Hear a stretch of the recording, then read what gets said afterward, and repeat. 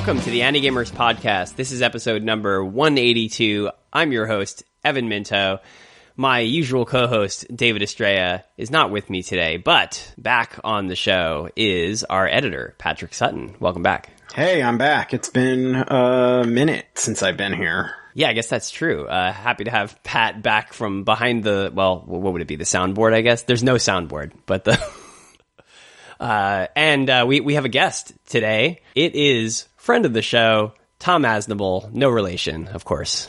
Of course. Hey, everybody. How are you all doing? It's been a few years since I've been on Gamers, and I think on most podcasts, actually. So this will be a treat.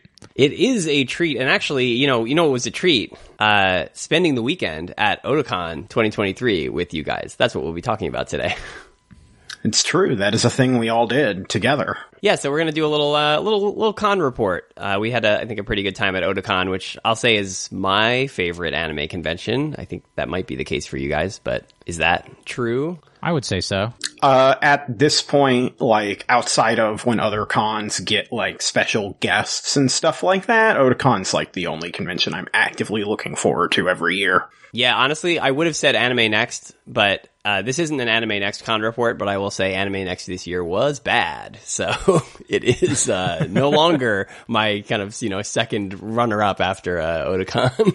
You don't like doing fan panels 20 minutes away from the main venue in a hotel? It was really fun to be on the highway for half of the time that I was at the con, but despite that, yeah. I mean, highways are exciting. That is, yeah. I mean, highways are the place where you can recreate Initial D in real life. Yeah, put on some superhero beat and let it go. But Otakon does not require you to get in the highway to go to different venues. It requires us to ride on the highway to get there, but once we're there for the weekend. Oh, yeah, and you know what, Pat? I'm so glad that we are talking about modes of transportation. Oh, yeah. Because Otakon, taking place July 28th to 30th, 2023 in Washington, D.C., had a theme. It always has a theme, and this year's theme was trains. Yeah, super cool. This is a good theme, really good theme. And they try to encourage people to do panels that are related to the theme. And, sometimes the theme is a little too vague and it's kind of hard to come up with panels that really match it, or like they're too, the panels you might come up with are too obscure or something. Trains was great. There were so many train panels. Yeah, there were definitely more than usual, like actual panels on the theme. It was easily the most panels I've seen on theme. Like, I feel like most years people just ignore it, or it's like not a big presence at all. But like this one, not only were a lot of people on theme, but there was like actual, like partnership with with actual train related things? Yeah, well, one of the sponsors this year was like I guess the best way to describe it is a special interest group that's trying to push forth a plan to build a maglev system between Washington, D.C. and New York City. Which will be great for us because it would mean we don't have to ride on the highway to go to Otakon. Yeah, that's true. So yeah, there was like train themed booths. There was train themed, Otakon had their own merch that was train themed. I got like a Shinkansen pin from Otakon. Tons of train panels. They had this, like train stop, like archway in the convention center. That was really cool. Which is the first time they'd done something like that, so that was really neat. There was a model train table in the... what was the deal with that? I feel like I didn't actually stop to figure out why it was there, but there were model trains in the dealer's room. It was like the Model Train Club of Washington, D.C. or something like that. That rule. And they set up like a display with some trains, and like, I think it's like specifically like the Japanese Model Train Club of Washington, D.C., because they had like a lot of, like the big thing they had going was like clearly Tokyo, and they had like Shinkansen and stuff like that. Okay, so these are the weebs of the model train community. Yes. They're like, oh my god, we get it. You think that Japan is better on all the model trains. Yeah. And they do have different model train like standards and stuff in Japan too, so. Yeah, I mean, it's just like the anime. It's of course, far superior to the horrible American version. Yeah, it's much smaller for your adult hands. All right. We're finally on the subject of the real star of Otakon 2023. So we stayed in the same hotel room, and Pat. Oh wait, who found this? Pat, you had it, or did Tom? I think Tom found it. This was a me find because Pat was rehearsing his giant robot train panel. Great panel. In the next room. And I was hunting for some B-roll, basically, some clips of just train-related toy ads. I was starting out by looking for those crazy Tyco, like, slot car style trains that, like, race upside down and, like, up walls and then, like, do jumps and things. But somehow in the related searches, there was an old ad for Lionel Trains hosted by the man in black himself, Johnny Cash, which turns out he did a whole campaign of these. But, the one we found just happened to hit the perfect note to basically bookend Pat's panel with. Yeah. Because I saw it afterwards and was like, oh yeah, this has to be there. And then I played it twice at the opening of my panel, like once early on when the sound wasn't really working, and then once right before we started, because I was like, okay, this is a good thing. And then I played it at the end too, which was a very big hit. It's very goofy. Can't tell you how many times we watched that over the course of the weekend. We just kept putting it on every time someone was in the room. Just an incredibly compelling slogan for their ad campaign. The big train for small hands. Said with the Johnny Cash voice. Yes. Whoever edits this, me or Pat, should make sure to actually include the audio. Oh yeah, that's a good idea. Embedded in the episode. If anybody loves trains, it's me, Johnny Cash. You know, if your boy's under 10 like mine is, he needs a big Lionel like this Black River Freight. Lionel also makes HO gauge trains for older kids, like this Burlington 181. But for smaller hands, the big Lionel is easier to handle and put on the track. This Christmas, get your boy a train that's built for the way young boys play. A big, rugged Lionel. Lionel, the big train for small hands. But yeah, lots of trains. Yeah, trains all around. A lot of trains. I was going to list some of the train-related panels. I mean, we'll get into panels in more detail, and we're definitely going to talk about guests. But Giant Train Robots of Anime and More was Pat and our friend Carl's panel, and that was excellent. I agree. It was great. Such a perfect... It really is like a perfect panel for the con and the theme. It's like a perfect combination because like this con had a lot of like mecha guests. Otakon tends to have a lot of mecha stuff and a lot of mecha fans. So it's just like robots plus trains. And then, you know, you guys know your stuff so well. So it was a really, really entertaining panel. Thank you. I appreciate it. I had a lot of fun doing it. I was really happy with the audience. The audience was really, really into it. Train robots are always kind of funny, so it was a lot of fun. Yeah. There's that too. So, yeah. Honestly, it is like a chocolate peanut butter type situation. Train robots are just a very good combination. Yeah, they're really compelling. Some other ones that were done by friends of ours and really show just the range, I think, of like subject matter you can cover with trains. Carl did the Densha Otoko panel. Great idea. The 20th anniversary of Densha Otoko panel. I feel like that needs to be specified. But yeah, I mean, for those of you who, are 20 years old and don't know what this is, Densha Otoko is a possibly apocryphal 2chan story. I mean, it's definitely apocryphal, but I guess apocryphal means it might or might not be true, right? So, yeah. Yeah. And it's definitely a real pop culture phenomenon in Japan. Yes. It's story of a guy who supposedly saved this woman from being harassed on a train, and he was like an otaku, right? And so then they fall in love, and there were like dramas and all sorts of stuff made out of it.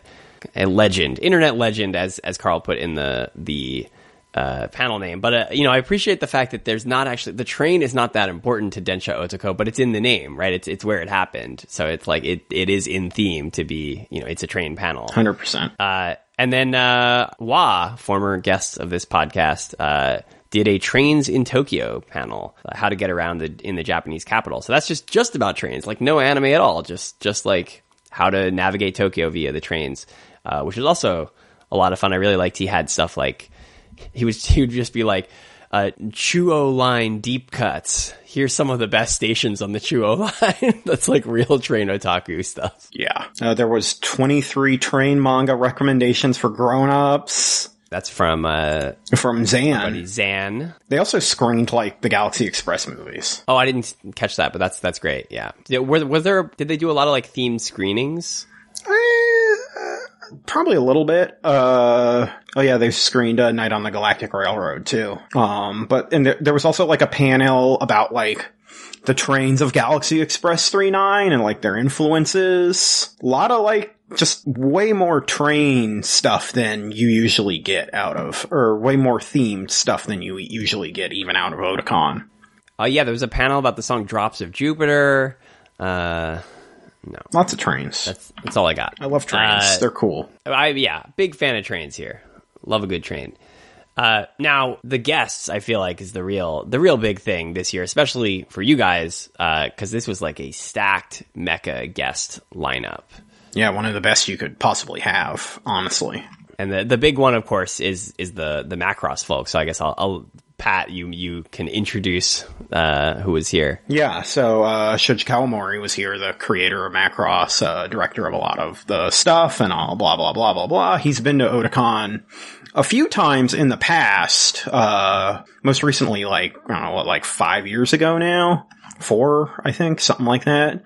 Like, I think it was definitely after they had moved to DC. It was after they moved to DC, but before the pandemic. Yeah. So 4 is probably right. And I think they mentioned at his panel the first time he'd been to Otakon was like 20 years ago, like in like 2003 or something like that.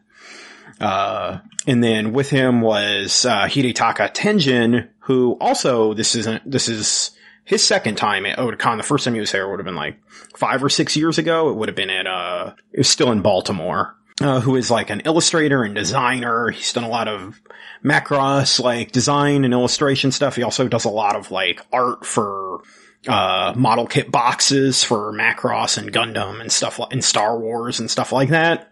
They have a very cool dynamic. It feels, they give off the vibe of like Tenjin is Kawamori's like little brother almost kind of thing. It's an interesting panel dynamic too, because Tenjin actually does speak English. So it's almost like he has to like, be polite for the translator, where the translator has to translate the English questions before he can answer. So obviously the other Japanese guests on the panel can understand the question. But it's a funny little dynamic. I think really importantly about Shoji Kawamori is this was the first time he had been to, I don't know if it was the first time he'd been to America doing this. It's the first time at Otakon post the deal with Big West and Harmony Gold. Yeah, so the first time he's able to officially promote Macross at Otakon. And it's the first time they have been there specifically representing Big West and Macross too. This is the first time Big West was specifically at a convention representing Macross. Yeah, and I mean, that's a big deal, right? Because even when Kawamori was there before, he could answer questions about Macross, but it wasn't like, he wasn't there to promote it. It wasn't available. Right. You weren't getting toy announcements at his panel. Like when he was talking about, like at his panel at, Otakon the last time he was there, the show he was talking about when he wasn't just broadly talking about his career was that Netflix show he did a couple years ago that I don't even remember the name of, with the transforming cars. I don't remember the name of that. Was it Last Hope or something? It's something like that. It's Last something. It has a goofy full title, I think, but either way, like, them getting to actually be there and talk about Macross as a whole, and then they had a Macross, quote unquote, exhibit in the exhibit hall for the convention, which was largely, they had a statue of, which Valkyrie was that, Tom? So, I think it was the Messiah, the VF-25. Yeah, that's what I thought. Yeah. And then posters for all the Macross properties that Big West is allowed to promote in the West, which starts from Flashback 2012 all the way through the current day, which is Delta. And then like a little display case that had like some different kind of merchandise from different eras. And then they sold some merchandise like pins and shirts and things like that. And all that kind of culminated in them announcing the figure for the YF-21, right? At their panel. At the actual panel, yeah. Which was a global first-time announcement for this figure, the DX Chogokin YF-21, because they've done the 19, and they've re-released the 19 multiple times, and they've teased doing the 21 forever. And now they're finally doing it. Yeah, they announced it at the panel. They had the prototype in hand, and then for the rest of the weekend, it was in the display at the exhibit. It was super cool. And everyone expected the Macross Zero details at the panel, right? Yeah. That was very odd, because they seem to be pretty heavy talking about Macross Zero, which notably Macross Zero is kind of the last outlier of licenses for the actual release of Macross West, or Macross in the West. Which was like, that was the big thing last year, right? So they announced at Anime Expo and then followed up with a panel at Otakon that like Macross is going to be available in English now, finally. Right, and it's like a scattered release. Like Animego has Macross 2, Nozomi has Frontier, Delta, and 7. And is it Anime Limited has Macross Plus? Yeah. So Zero is still the odd man out, but it does seem like they were talking about it more than anything else in the actual subject or the actual content of what they were talking about. Yeah, there was a Big West Macross panel, and it was a 2-hour time slot. It had some technical difficulties, but beyond that, Everybody did. We can talk about that stuff towards the end of this discussion, probably, or the end of the podcast. The first half of it was kind of like a career and like life retrospective on Macross for Tenjin and Kawamori. And one of the big parts of their discussion there was really focused on Zero, to the point where they like showed clips from Zero and stuff like that. And everyone's response to that is, why the hell are they talking about Zero so much? That's the one that's not like licensed or announced yet. It's also, my understanding is Zero is also not like one of the most fan favorite ones either. So yeah, it's maybe like a weird one to focus on. I mean, you'd probably like, I think most Macross fans would say they want that more than 2, and they're all wrong. I have not seen Zero. I have seen 2, and I wasn't a fan. So. Zero also has connections to Macross Frontier's story in some ways. And original. Of course. Yeah, obviously. into the original one, of course, which I guess would be like the only time you're going to see Roy Fokker in a non-Harmony Gold release, right? Right. But also I think part of the reason, now they didn't announce it, I was certain they would announce it by the end. I'm sure part of the reason they spoke about it so much is that it kind of is, it was the first time that Tenjin had worked on a Macross anime production. He had previously worked on some of the PlayStation games. But I think that's because they specifically worked together on that. I think that might have been one reason that they focused on it. Probably. It was very surprising that they didn't actually announce it, because that is something I want. I like Zero fine, like the story, whatever, but the visuals are pretty impressive, and when they were showing the clips, I was really kind of amazed at how well they hold up for being an early implementation of CG Macross. Yeah, I mean, I'll be honest, I was surprised too. Like, oh, this holds up better than I was expecting. It still looks kind of like video game cutscenes from that era, but like anything is going to. But kind of on the higher end. Yeah. Like they were talking about, like, I think Tenjin's specific job was he basically textured and detailed the bottom of the Valkyrie via like projection mapping. So that gave it kind of a different look than just like the flat, shiny textures that you would normally see. They're like much more designed and painted, for lack of a better word. Yeah, it was just a weird hole. I mean, that they were talking about the thing that isn't out. I'm sure I would be surprised if there's not already a deal for it. They just can't or just choose not to announce it yet. For all we know, logistical reasons meant that maybe they planned to announce it and they couldn't.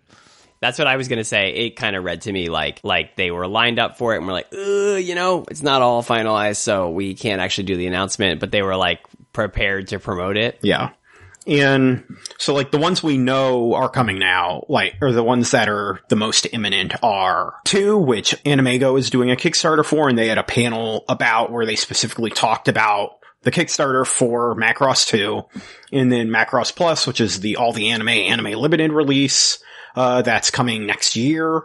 They've done some theatrical screenings and stuff like that. And then they're also going to be doing like a vinyl soundtrack box set, which I'm very excited for.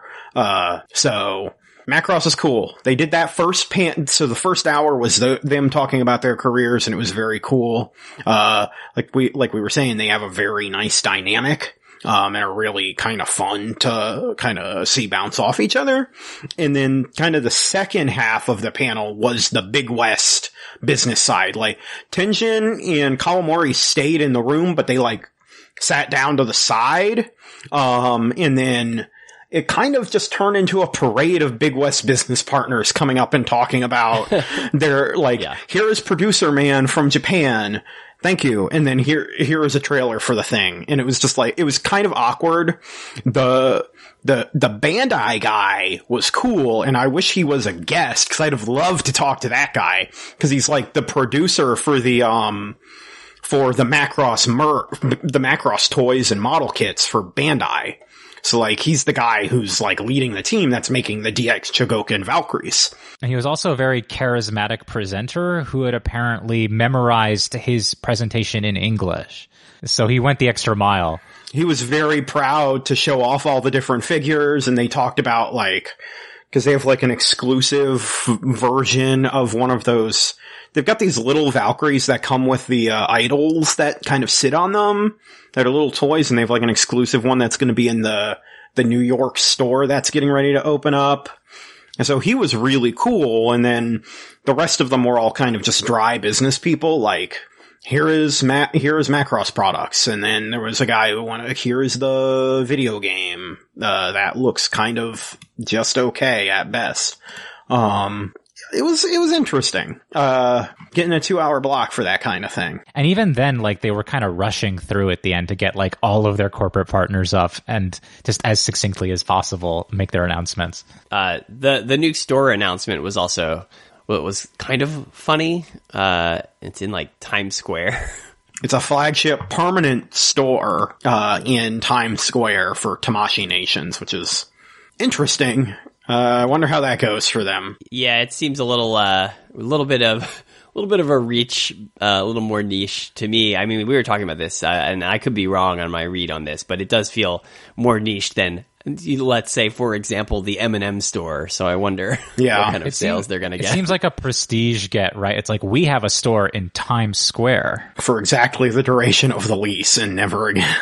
So, in addition to the Macross guests, there was also Shinji Aramaki, who I have actually interviewed before at Anime Next, but when was the last time he was at Otakon?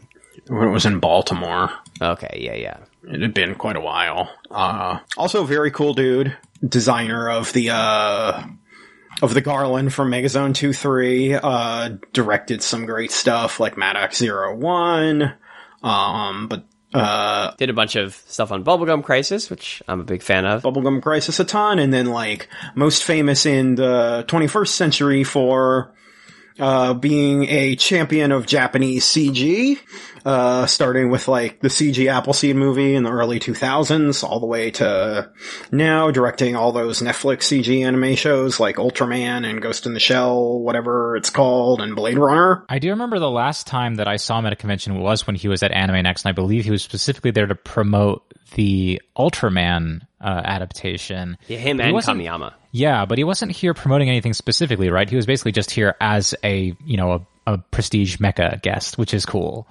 It also means that he's not forced to talk about whatever mediocre CG movie that's coming out. Sorry, Aramaki-san, but, It's also kind of interesting because he's kind of tangentially related to Macross via Robotech, right? Because he did a lot of the designs for Mosfida, but they can't really acknowledge that aspect. Yeah. Like, he did a lot of the designs for Mosfida, and one of his more recent things he's done outside of the CG things is designing new toys, new Mosfida toys, basically. And I think, like, his only, like, panels at the con were, they did a big mecha video games panel with a bunch of people, and we'll talk about that once we get through all the guests. And then he did a career retrospective panel, and I think that was it. So his retrospective was his entire career, so, half of it is before all the CG stuff and any of the modern stuff. So, yeah, really cool guy. Really seems just genuinely excited to talk about, like, his work and animation and design and video games and all that kind of stuff. Yeah, he's one of those interesting ones where it's like, I think speaking at least, for me and Tom, and I think you too, Pat, like, I'm not the biggest fan of his like recent CG stuff. I can't think of much of it that I've really liked, but it's like, he's really talented and he's really like genuinely passionate about that stuff. And so I have a lot of respect for the guy, even if I don't really like a lot of the stuff that he directs nowadays. So it's just cool to, like, we got to interview him. It's always cool to like hear his thoughts on the industry. I mean, I don't think that the animation is necessarily at fault either. Like, the animation in his movies tends to be pretty good. I just think they tend to fall flat in other ways. Ultraman being the exception, because I think that was kind of an experiment that didn't really work. One thing, I went to his career retrospective panel, which was similar to the one he did at Anime NYC a couple years back, which I guess would be the last time I saw him. Cause he was there to promote one of the Netflix shows, but then also like they premiered the remaster of Maddox 01 there, and he kind of talked about that, and then had a career retrospective panel. But like, if you see his like design work, he's still an incredible designer. Like, even if like you're not a fan of what the CG stuff is like, he's still an incredible artist, to this day, and continues to do really good work. His career retrospective was fun. I know most of his career, so it's not like a thing where I haven't seen much of it before. Most notable things is, unlike the previous one, it included Megazone 2-3, unlike the Anime NYC version did. And then the more notable thing is that and this has been reported on the internet, so I'm not like breaking some kind of thing to say it, but like, he showed some concept art and screenshots from his canceled or disappeared Alien vs. Predator cartoon that he worked on, that is supposedly completed and was just never released. So that was kind of neat to see. That does sound cool. No motion, no video, just stills, designs, and designs, and then some actual stills from the show. Oh, cool. It's still his CG style. So it looked similar to that stuff, but like, saw like what a xenomorph looked like in that, I guess. Yeah, that's gotta be interesting. To see his take on the xenomorph has gotta be interesting. His take on the xenomorph, and I remember his take on the Predator being really cool looking. I couldn't describe it to you anymore, but I remember it being cool looking. Yeah, maybe we'll get to see that someday. Probably not. Yeah, very weird that it's just on a shelf somewhere. There was also, Terada, who I didn't get to meet, but you got to do an interview with, Pat. Yeah, so, what is his full name? It's, Takanobu Terada, who is a career, like, Band Presto guy, who's been working, so, like, most notably, he's producer of the Super Robot Wars series for, like, the past 20 years, basically. And this was completely out of left field. Like, what the heck is this guy doing here kind of thing? Yeah, that's an interesting one. Yeah, he did one autograph session. He did one panel, which was the big group Mecha video games panel. And that was really it. I interviewed him. He's a very, very nice guy. You'll see the results of the interview on the website eventually once I get around to transcribing it. But yeah, very cool guy. He's worked in video games forever. He's a freelance producer now. He's not like at Bandai anymore, but he's still heavily involved in Super Robot Wars. He was pretty soft spoken at the big Mecha Guys panel, or the Mecha video games panel, but, had a lot to say when it was just him there. So yeah, so there was a Mecha video games panel that featured Terada, Kawamori, Tenjin, Aramaki, and then the MC was stacked. Ollie Barter, who works for Aramaki and has worked in video games in the past. And has interviewed a number of those guests. Yes, and worked with some of them, other than Aramaki. And, it really kind of just ended up being, it was interesting the way it was structured. It was kind of, cause it just kind of bounced around to each of them, kind of talking to them about different, things they've done in video games. So like Kawamori and doing the mechanical designs for, Armored Core, especially relevant because the new Armored Core is coming out in like a week. Yeah. Which is crazy. All the different work Tenjin's done. The fact that Tenjin kind of got his break was doing work for the Macross video games on the PS1. Aramaki and doing work on Halo, which was interesting. And then Terada going like Terada just being kind of like, yeah, I work on all these video games. People ask, I do what they tell me to, basically, kind of guy. He's a different kind of, like, obviously he's important to mecha video games, but not in the way that these other guys are. Like, he's not in design. Right. Like, he has influenced the design of stuff in different ways, but he is not a designer. I was really surprised to see Kawamori had done basically a robot design for a Call of Duty mobile game. Yeah. I didn't know there was a Call of Duty mobile game to begin with, and now I learned that Shoji Kawamori designed a mecha for it, so that's interesting. Or like a robot soldier. Yeah. Yeah, that was pretty cool. I was trying to remember, there was one that, what was the bit when, Aramaki was talking about something, and Tenjin's like, oh, I did the box art for that. I can't remember what it was. I think it was, the new Garland toy. Yeah, that was it, because Aramaki was talking about his, how the Garland was kind of him going, oh, I don't have to worry about this being a toy, so I can kind of break some of the rules about, like, how it functions in real life, and then how the toy designers, 20 years later go, no, we're gonna make this work in real life kind of thing. Right. And then Tenjin, like, there. You could see, as he mentioned this toy, he popped up. Cause he's like, ooh, ooh, ooh, ooh. And he's like waiting. And he waited like 5 minutes cause like they moved on. And the moment he had a second to talk, he was like, oh, by the way, I designed the box for that toy you were talking about. like, oh, this was a really cool thing I did for a thing you worked on. I'm very proud of it.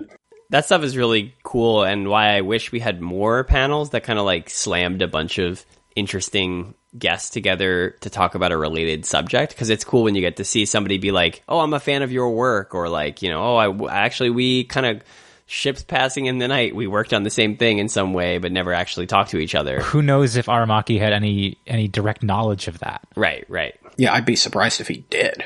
Like, the one I mentioned, it might have been to you guys, would be like, I would love to get Kawamori and Aramaki in a room together, just to talk about Noboru Ishiguro. Cause he's so important to both of their careers, like, two of their most, like, famous works that are they're most directly tied to, like, he had a huge hand in directed Macross and Megazone specifically. Yeah. And Kawamori and Aramaki didn't really were those kind of guys that were like in very close proximity to each other for a ton of their career, and I'm sure they know each other pretty well, but like never really did any real work together. So it's like, I think that could be a really interesting kind of thing to get out of those two guys at the same time. I do love the idea of like almost a career tribute from other notable creatives. Like, I don't think I've seen that before, and that would be really interesting. Yeah, you could do that about, there's lots of people you could do that about, but Ishiguro is a really good idea. Sure. I mean, like, Matsumoto passing recently, it'd be cool to see like people who have worked on Matsumoto adaptations. Leiji Matsumoto. Talk about him. Yes, Leiji Matsumoto, yes. That's true. There's a lot of Matsumotos. And the thing that made me think about it is because I brought my my Megazone 2-3 DVDs to the con and got it signed by Aramaki, and it's also signed by Ishiguro, and he like saw that and was like real excited about it. He's like, oh yeah, I miss him, that kind of thing. It's like, okay, it would be really great to have like a conversation with these guys about that relationship with him. And I just went I had a similar response when I had Kawamori sign my Macross DVDs a few years ago, because we got the Ishiguro autographs at the same time. So yeah, very similar reaction. And this is tangential, but like I pulled up Ishiguro's Wikipedia entry for a second, and the photo of him is from Otakon in 2009.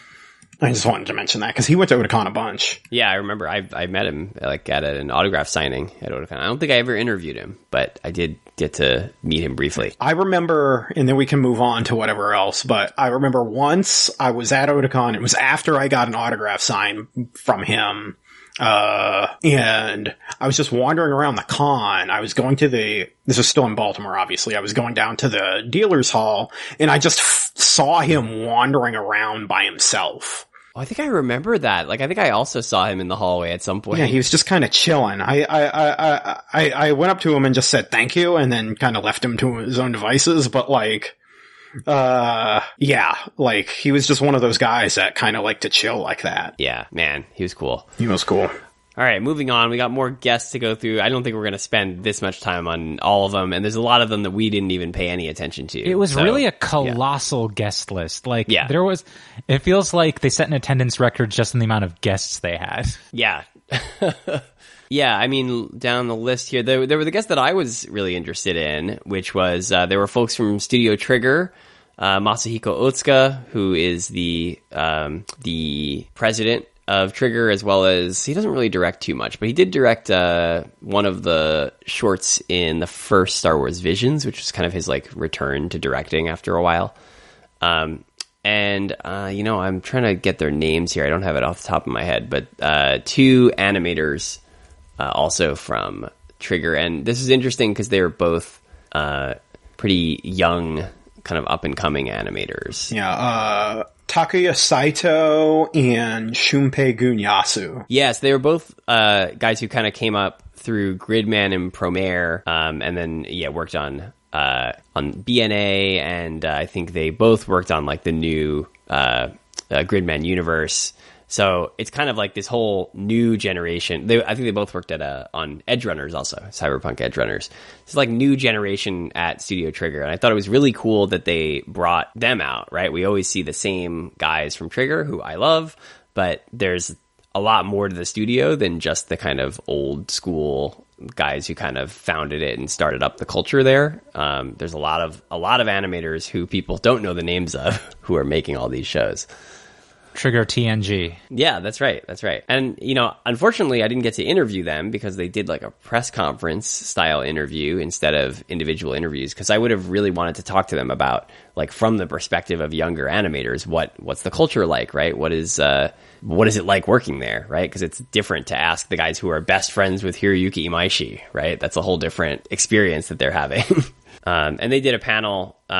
I don't think there wasn't really anything super new. They had just done stuff at AX, so they were talking up like Delicious in Dungeon, and kind of answering questions from fans, but no big announcements or anything. But it was pretty interesting. It's always nice to see Otsuka too, who I think he's very mellow, but seems to have a really good time like meeting fans at events. Yeah, I unfortunately missed their stuff. Just timing didn't work out. One of their panels was really early in the morning, and that's just hard. And in addition to that was some folks from Studio Orange, another studio that I'm a very big fan of. There was a friend of the show, Yoshihiro Watanabe, who has been on the podcast for an interview before. And he's a producer. He's like one of the two prominent like English speaking people at an anime studio who's like doing overseas promotion. I feel like it's him and Tatsuru Tatamoto from Trigger are like the two guys I think of who are really out there like emceeing events and stuff. Yeah, he's the hype man for the company. Yeah, and he's also like an actual creative producer on the show, which is pretty cool. So he's like directly involved with creative decisions, and then he shows up and is able to speak in fluent English about what is going on. Specifically, in this case, they were there to promote the new Trigun Stampede, which wrapped its first season, and it's getting a second season this year. I forget exactly when it's coming out, but there is a second season coming. And the two guys they had were Waki Kiyotaka, who's a CG producer, and Shingo Kiyomiya, who's a CG director at Orange. So I went to their panel. I think, Tom, you were there too?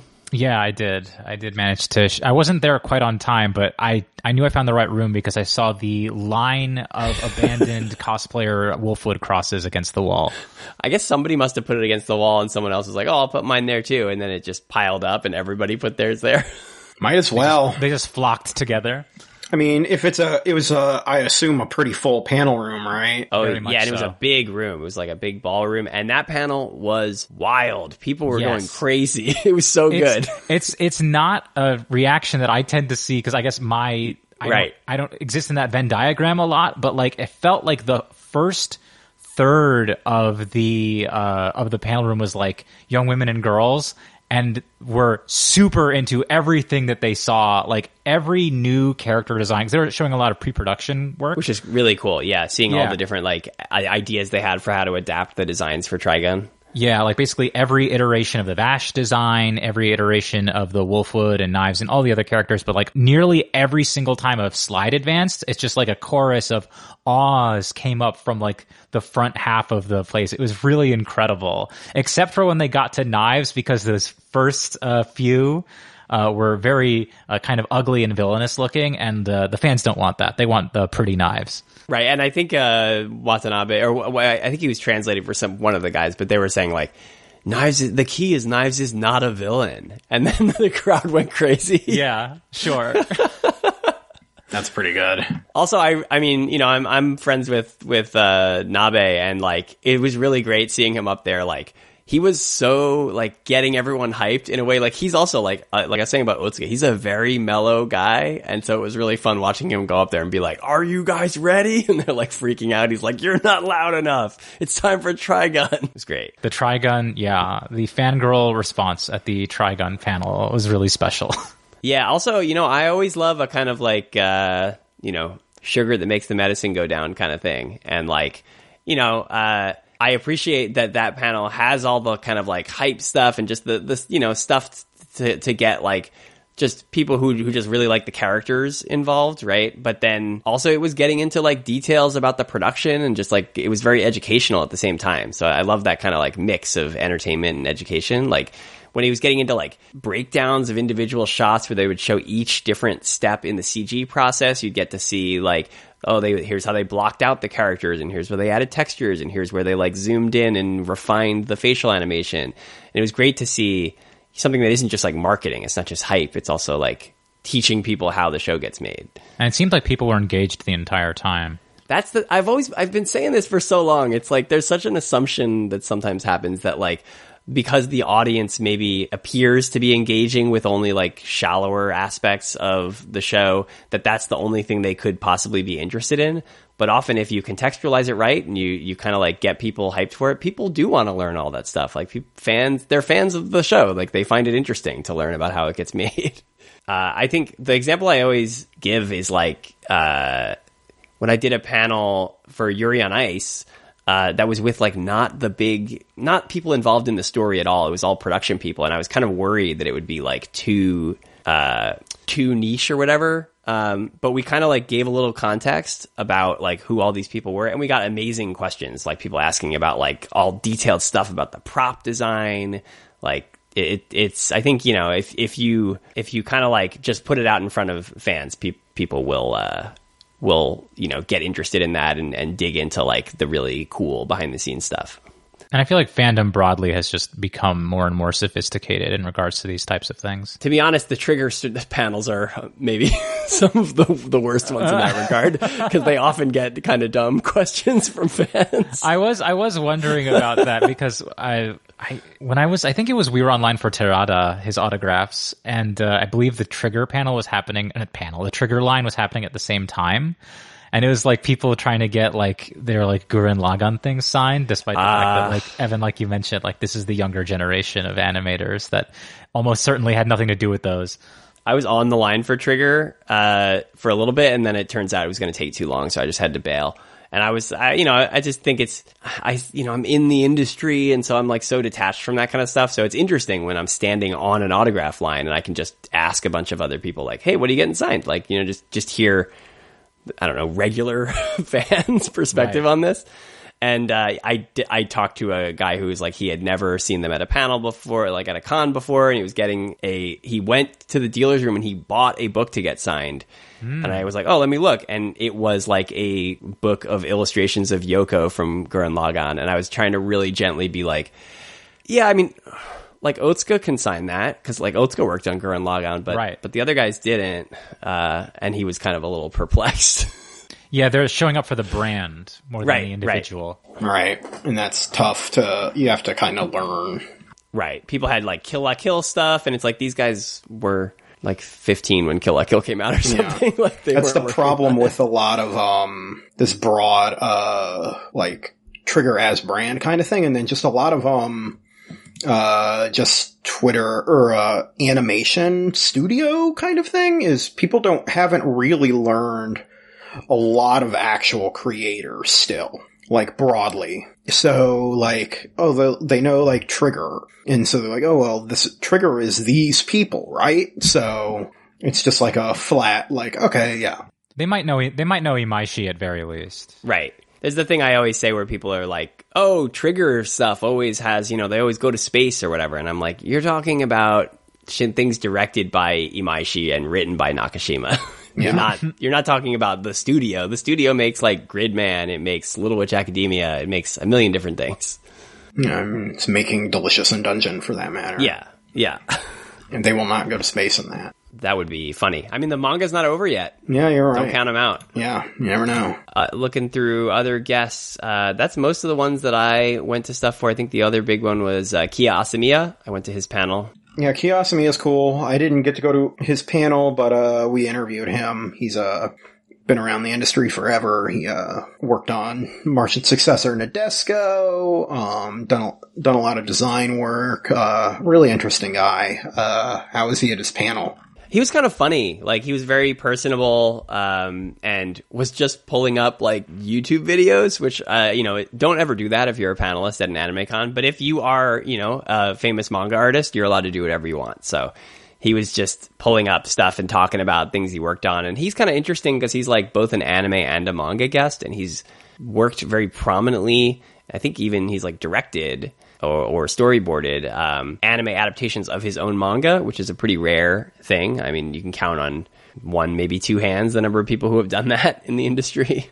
So he was really pulling up and just talking about, like, kind of a career retrospective, talking about doing, like, Silent Mobius in, like, manga and anime form. It was pretty interesting. Yeah, there were a lot of other pretty prominent guests, but I don't think any of us managed to make it to any of their stuff. Like Junko Iwao, who's a pretty famous voice actress. Most notably, Tomoyo from Cardcaptor Sakura. David fucked up big time. I know. Didn't make it to Otakon. So he fucked up big time. Takaharu Ozaki, who I would have liked to see his panel because he's the director of the Netflix adaptation of Bastard.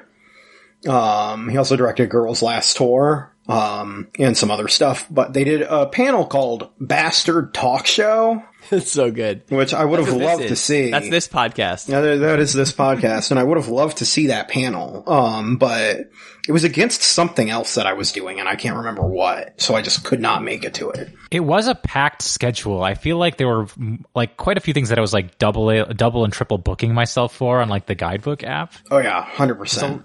There was a lot of stuff to sink your teeth into. I'm always double and triple booked at Otakon.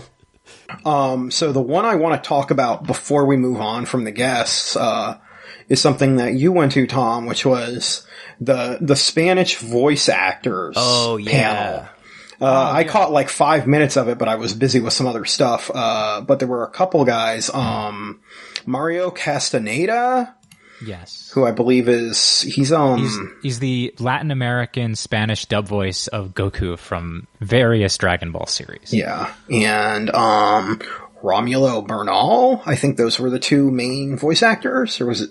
And Juan Felipe Sierra. Yeah, the other two were part of the Miami-based Spanish dub of My Hero Academia.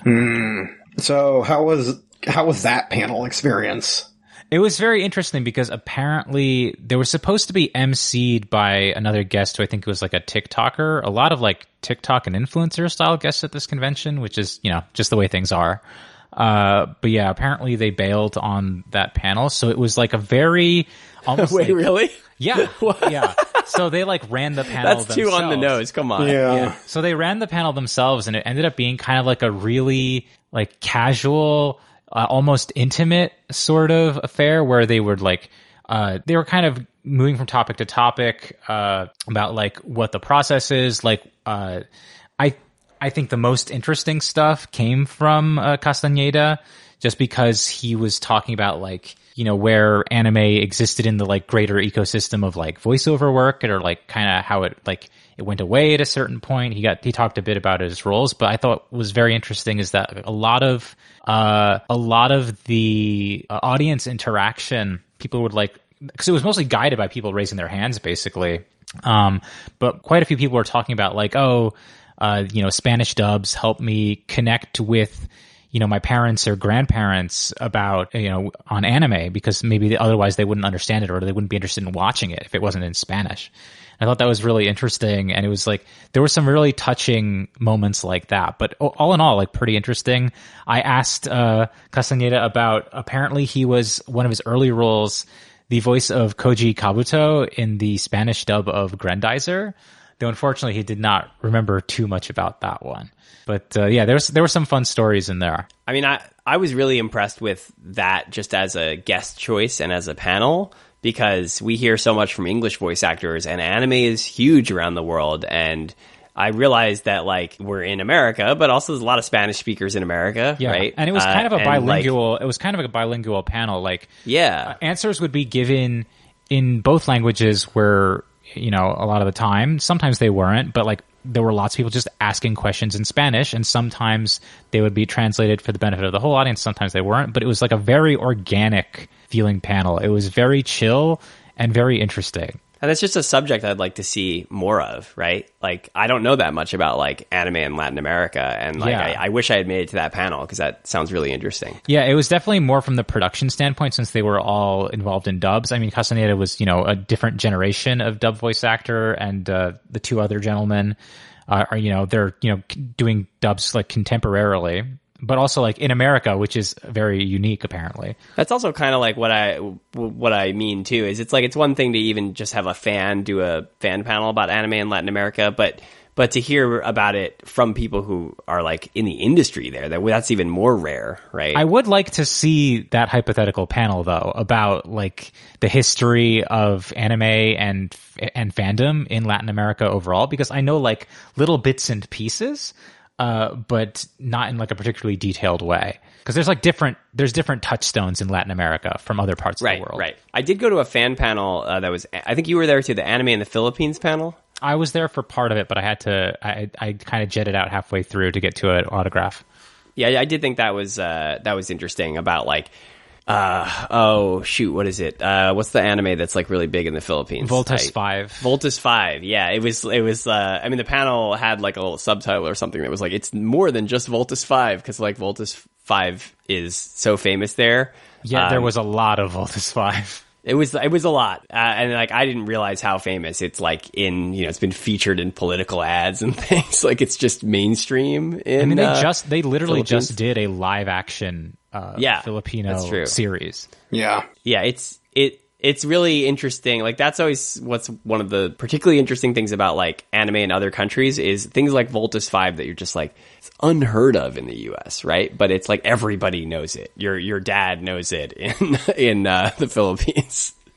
I think the only thing I could really compare to that is like, and it doesn't even come close in terms of the pop culture penetration, but just like Voltron being popular in the US at one time, and like its source material being kind of a like mid-tier, unremarkable robot show in Japan. Yeah. Though of course Voltus 5 is kind of a cut above. But like, yeah, I know one part of the panel they talked about, they showed clips from like Japanese on the street reporters interviewing people about like what anime they know, and like, you know, Filipino tourists almost unanimously responding with Voltus 5 and then singing the theme song in Japanese. Oh hell yeah! Because the theme song was not localized in any way. Yeah, that's awesome. That rules. There was also the one that was particularly wild to me in that panel was the was it like the I didn't really catch what she said about what it was. It was like a military. They were dressed in kind of. You might have missed this one. It was like some kind of. It was like a fitness thing, but they were dressed in kind of military gear. So I was wondering if it was like a public service announcement or something. I think it may have been specifically like, I don't know if it was during specifically a pandemic thing or not, but a lot of it seemed like it was like just basic fitness you could do like in your chair, pretty much, or like. Just but it was all done to the tune of the Voltus 5 theme song, I think. Yeah, it ruled. I think that like was the last thing I saw before I had to leave. Like a government PSA that's just using Voltus 5. Right, like I can't even imagine what would be like an American equivalent, like if you're doing that to like the Transformers theme song. Right, even right. That, like I don't think there's anything that compares in quite the same way of how ubiquitous it is. Yeah, like we're used to that in Japan, but to have that in another foreign, non-Japanese country is. But really that it's like interesting. one specific thing, and that it's one specific thing from 50 years ago. Yeah, true. Did they? So because I had to leave early, did they talk at all about Ghost Fighter? I don't have my notes in front of me. I should, but I don't remember them mentioning that. They might have. It came up in like a clip where it was like an ad for some anime network, and it was like a reprinted letter from a viewer, and it mentioned Ghost Fighter. Ghost Fighter, for those unaware, is the Filipino localization of Yu Yu Hakusho. Oh, they did. Now that you mention it, I remember they showed that and talked about that it was localized as Ghost Fighter. Yeah, my understanding is that it was very popular, and it's actually my first exposure to Yu Yu Hakusho was via my friend's Ghost Fighter trading cards. What? In like middle school. Oh, that's awesome. All right, we got to probably wrap up. So any other interesting fan panels you guys wanted to highlight? Wow. All right. Well, you know what I would highlight? The missing fan panels, specifically the missing fan panelists, not in attendance this year. Anybody from our friends at Anime World Order, and also no Mike Toole. Yeah, Mike was at the World Cup, so Yeah, soccer stole him away. And I think for the AWO folks, it sounded like it was kind of a mix of COVID stuff and like logistics. Just, yeah, it kind of fell through there. And that's, a pretty big shame because, I mean, in addition to Mike wasn't there to host the Discotech panel, Mike will usually do some other really, really interesting, fan panels, I guess you'd call them. Right. But Semi-pro, basically. Yeah, semi-pro panels. And like similar with like Daryl and Gerald and Clarissa. And like, that was a shame to not have like Anime's Craziest Deaths or Dubs That Time Forgot or any of that stuff. Yeah. That's fair, but I also do think it's always worth giving new people an opportunity to try stuff too. Yeah, for sure. All right. You want to just wrap up with kind of general, like organization, stuff like that? I mean, like you mentioned before, it was the highest attendance ever for the con. It was a couple thousand more than last year. But it didn't feel anywhere near as crowded, and a lot of that is they did a lot of work this year on their line management and their crowd management, in such a way that it really did make a huge difference, and it felt so much better this year. It still feels like a big space that's like not congested. Yeah. That was remarkable to me. Like, I noticed the same thing. It was like, I kept talking to people being like, it feels like it's maybe lower attendance than last year, and it was higher. And that really speaks to good line management, that it can feel less congested and you assume there's fewer people, but there's actually more. Yeah. And they changed a lot of so there were multiple entrances and exits and a lot more flexibility, and they handled the crowd management a lot better. They got people into the building a lot faster. So it just worked a lot better. There's still, obviously issues, where like AV issues with some of the panels. Oh, the big AV. Yeah. They seemed to have like no tech people around. There were very few and far between, and so everybody was kind of left to their own devices on the AV stuff. Yeah, they changed AV providers this year, and I would bet money that the issue is the new people underestimated the level of support in multimedia that people were going to be doing at the AnimeCon. I don't know that for sure, but I would bet that is exactly what happened. I think they'll be fixing it for next year. I'd be surprised if they don't. Otherwise, like, best run probably Otakon in a long, long time, if ever. It didn't even feel congested in the dealer's room. Yeah. Which is wild. I mean, there is still, of course, the long snaking dealer's room line, but it tended to be like constantly in motion.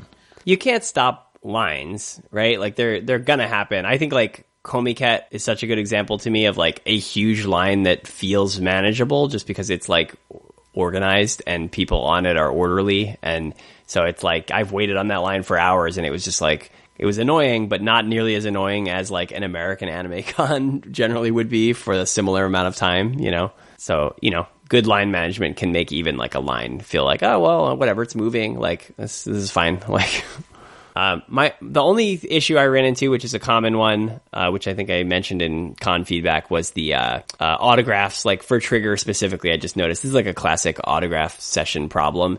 Is like they try to avoid people camping and lining up early, but for particularly motivated fans, like the only strategy Otakon had was to just be like, the line isn't started yet, leave, and it's like nobody's gonna leave. So you just get people like hovering and stuff.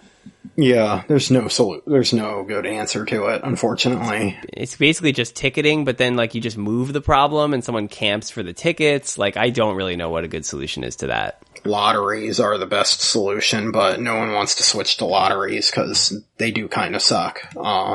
Yeah, I think we were talking about that. You have to just remove the entire like thing of making it only go to the most motivated people. You just have to make it random. Exactly. Because otherwise the most motivated people will do all sorts of bad stuff to try to get the tickets. Yeah, otherwise, yeah, really fun, really good. I love Otakon. I will say I do have one complaint, and it was a real missed opportunity to bring over the Shinkalian Japan Railways mascot robot suit over. 100%. We actually, I actually was getting... So I went to Arma. This is a very minor tangent, but it's related to Shinkalian specifically because they should have brought Shinkalian over. It's been to conventions that have had a lot less to do with trains than this one. Yeah. So I went to get Aramaki's autograph, and next to Aramaki was a bunch of people from TMS, I think. They were the quintessential quintuplets guests, because there were like a bunch of people who were staff for that were there. We didn't even talk about that. That's a big show, and it's just like we kind of skipped over that whole thing when we were at the con. Yeah, because it's just not a thing we're into. So it just like completely missed us. The manga's available on Azuki. Please read it. But I have a little coin purse of the mascot character from Shinkalian on my backpack. And like I was getting Aramaki's autograph, and while I was getting I noticed they were still there and they hadn't like packed up yet, but their line was gone. And I was like, oh, let me finish with Aramaki, and then I'm going to come over and get an autograph from you guys, because I have a close friend who really likes the quintuplets, and he didn't go to the con, so I was like, oh, that'll be a thing he'd like.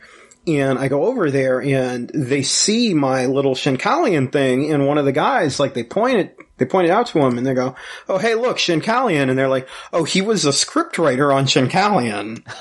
And I was like, oh, what? I feel bad I don't know his name off the top of my head, but that was a fun little Shinkalian moment at the con. I got a lot of good comments on my merch and shirts this year, so that was fun. Shinkalian really is one of those shows that has just largely slipped between the cracks just as a result of never having a legitimate American release of any kind or streaming of any kind. Yeah, a real shame. Yeah, it's so funny because it's got a bunch of like stuff that nerds will get. Like it had the Hatsune Miku cameo, it had the Evangelion stuff, which you highlighted so prominently in your panel to a very good crowd reaction.